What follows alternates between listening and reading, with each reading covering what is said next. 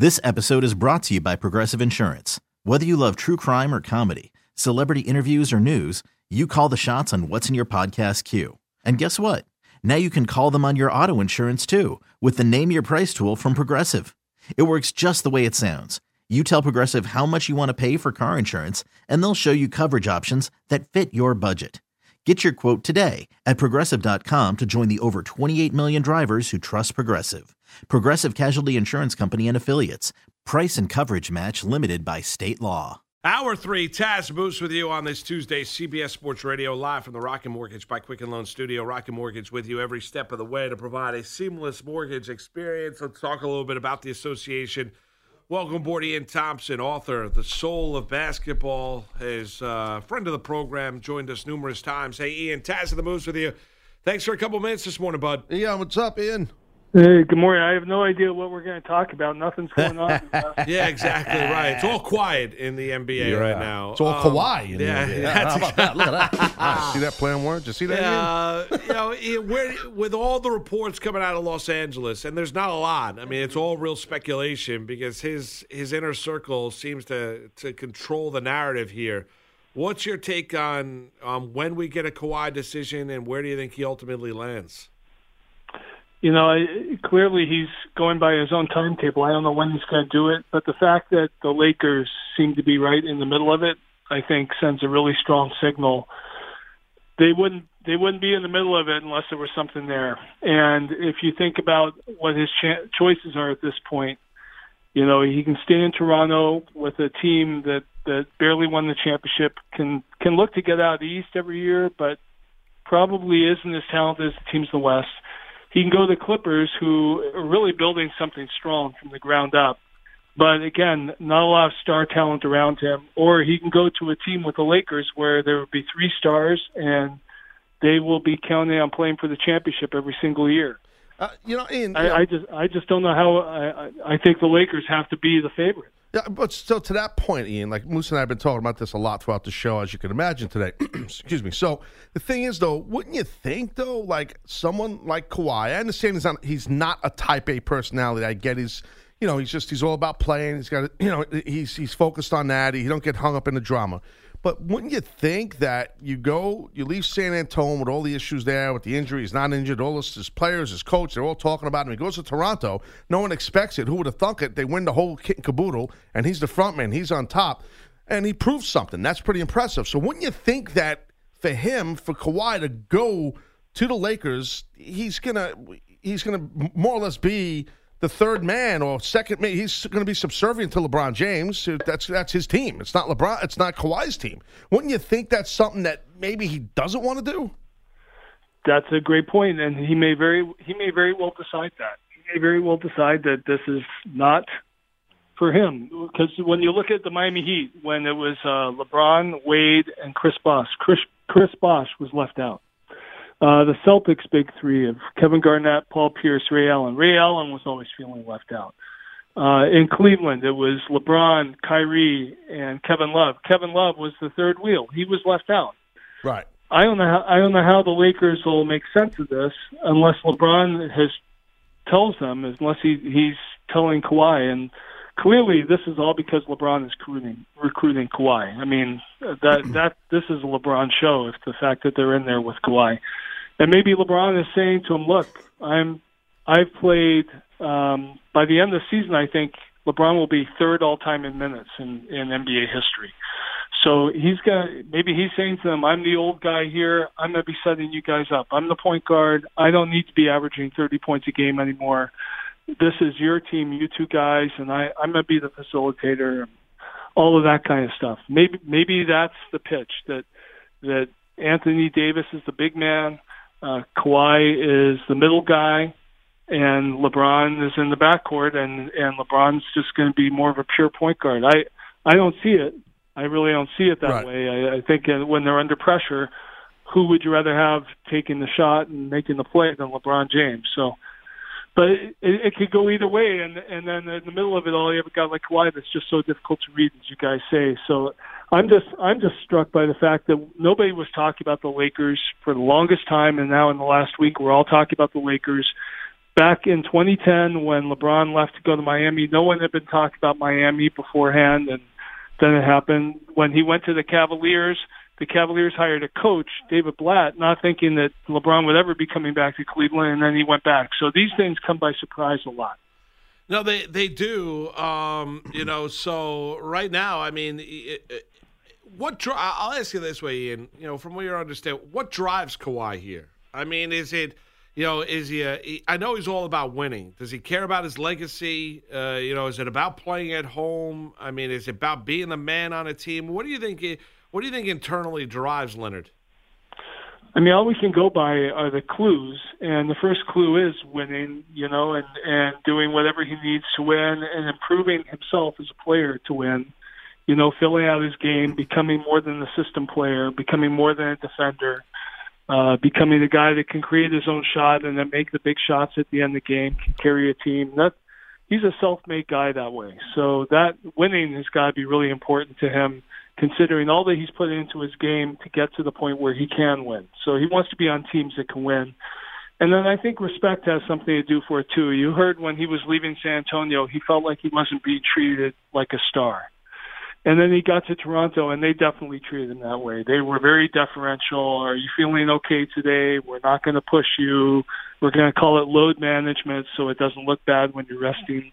And they took care of him like a star. They made him feel like a star, like he was respected, like the work he was putting into his game was respected. So if he goes to the Lakers, they are the star team in the NBA. They're the franchise that's known for taking care of its stars, and LeBron is there to make sure that they do. And I can see going to the Lakers. He knows he would be with players that can put him into the finals every year. He can't do it by himself, but he knows that he can do it. And he's got to have LeBron telling him, I'm going to set you up. You're not going to see yourself dipping if you come here. I'm going to take responsibility for making sure that you feel welcome, you're appreciated, and that you maintain your level as a player. You're not going to fall back. That I think is the message, whether he believes it or not.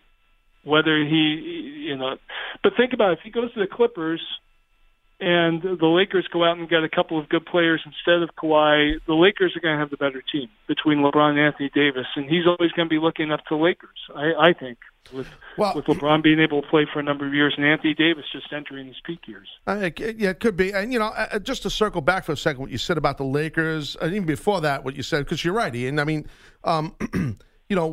how the Toronto Raptors treated, Kawhi Leonard like a star and handled the load management. But don't you think that with the Lakers, the guy who's going to get the break and not have to play as much and be handled with load management is LeBron James because he's older, because of his legacy. So Kawhi Leonard might be playing more, during the regular season because you can't have, as Ian, you can't have two guys on load management, two big stars like this, right? Oh, I think they would. Okay. I totally think they would. And they would not be worried about winning the most games during the regular season, and they would just be managing their team to get into the playoffs and then go on a 2-month tear with everybody playing their best. Yeah, I think as long as they were, in the top 3 or so in the West, they'd be fine. As long as everybody was happy going into the playoffs. So under normal circumstances, you're totally right. Under normal circumstances, you wouldn't have two guys. But if we're talking about a Lakers team with LeBron, Anthony Davis, and Kawhi Leonard, that's arguably the top 3 players in the NBA, and I don't ever remember that ever happening. No, where you had the top 3 we were players. saying that earlier. You're right. No, you're right about that for sure. Yeah. And so they could live with it. They could live with 10 games a year when both LeBron and Kawhi aren't playing. Probably win 3, 4, 5, 6 of those games, and I'm telling you, when we get into June and they're playing well together and everybody's healthy, no one's going to remember those 10 games that they missed during the regular season. We're talking to Ian Thompson, author of The Soul of Basketball. All right, Ian, away from Kawhi here, $2.9 billion in contracts and extensions were doled out when free agency in the NBA got going at 6 o'clock Eastern time on Sunday night, right? I mean, it came fast, it came quick, it came in a hurry. Obviously, the biggest headline in Brooklyn with the Nets. What the impact here, short-term, long-term, of both Kyrie and Durant landing in Brooklyn? It's really, really, really unpredictable because Kyrie now, in the last 3 years, he was with LeBron. Kawhi is being drawn to LeBron. It looks like. Anthony Davis was drawn to LeBron. Kyrie was repelled by him. Kyrie left. Cleveland left the chance to keep winning with LeBron, to go to Boston, said he wanted his own team. 2 years later, he's bailed on the Celtics. Just a few months after promising to re-sign with them in public. So he's a total wild card. You don't know what you're going to get. You know you're going to get a great scorer and everything, but you don't know what you're going to get as far as a leader. And he's in a leadership position now with this team, especially with Durant out for a year. So, and then you don't know what you're going to get from Durant physically when he does come back. I would think he's going to be really, really good, but you just don't know for sure. Well, at 32 years old with an Achilles, no, he'll be back at 32, yeah. Exactly, yeah. Now, Dominique Wilkins came back and performed at a high level from it, but you really don't know. So there's a gamble here, and yet this move puts the Nets on the map, right? It brings respect to them. It shows that they're not this laughingstock that gave up all the picks to the Celtics in the bad trade years ago, that they really have built something that could attract these two kinds of players. But whether it turns into, great success on the court, I don't know. But at the very least, it's raised their profile within the league. You listen to Taz and the Moose on CBS Sports Radio. Our special guest right now is Ian Thompson, author of The Soul of Basketball. So sticking on that topic, if you don't mind, Ian, of the Nets. So, and speaking of Kevin Durant, how comfortable do you think that Durant will be in Brooklyn with the Nets? I mean, being out with Golden State for so much time and stuff like that. Do you think he'll find his comfort zone? I know he's going to be rehabbing the first year he's not playing. I get it. But do you think he'll have an issue with getting comfortable within the Brooklyn organization? I would think so, because they've done such a good job of building an organization that's around winning, that's around developing the players. I mean, they don't seem like a distracted place as opposed to the Knicks, where the Knicks always have stuff going on that prevents them from winning. Then that's Drew. These guys that are running the Nets now, they drew a really bad hand. They had no draft picks. They had a terrible team. And how do you build that? And well, look how they built it. They really built it from the ground up. They did it the hard way. And so I think there's a lot of respect there for them. And then, he's going to the East as an injured player, albeit, but Durant's going to the East at a time where everybody else is bailing on the East. LeBron left. Kawhi might be leaving. And if Kawhi leaves, then the East is going to be wide open. And I wouldn't be surprised if the Nets underachieve with these two guys, if they don't really live up to expectations. But I also would not be surprised. This is how much of a wild card it is. I also wouldn't be surprised if the Nets end up going to the NBA Finals in a couple of years, because the East is just so wide open and so much less talented than the West really is. It's going to be opportunities for teams, for a lot of different teams, to get to the NBA Finals out of the East now. Not to win the championship, but just to get to the NBA Finals. Ian, why do the Knicks fail repeatedly? I mean, they walk around like they've won 20 NBA championships. The franchise does. They haven't. The arrogance. They thought Durant and Kyrie were coming. They didn't. They had to go to Plan B. They traded Porzingis. I mean, the ineptitude for the Knicks here. Why can't they, how long does it continue? And why do you think stars aren't drawn to Madison Square Garden like the Knicks believe they are? It's a great question, because it answered itself, right? When you talked about trading Porzingis. And all season long, we've been hearing that it's almost a done deal, right? That Durant and Kyrie were going to the Knicks. And they even sent out a letter to their season ticket holders kind of hinting at that. And it's not a smart way to run things in this era, especially everybody in the NBA knows that Kevin Durant changes his mind a lot. And that in Oklahoma City, they thought he was going to stay before he left to go to Golden State. So you just couldn't count on him committing, even if he was sending all these signals he was going to go to the Knicks. They should never have counted on him going there. And then for them to trade their best player to get both of them, it's just more of the same. It's just more of the same now for decades. And it's only going to change when James Dolan changes one way or another. Well, that's really, what I was just going to ask you. Let me interrupt. I was going to ask you that. I mean, like Dolan. I mean, is he the flat out reason why they just can't attract these bigger players? Man, is that the reason? Yeah, but it's not because of who he is as a person. It's the way he's behaved all these years. It's the way he's run this team.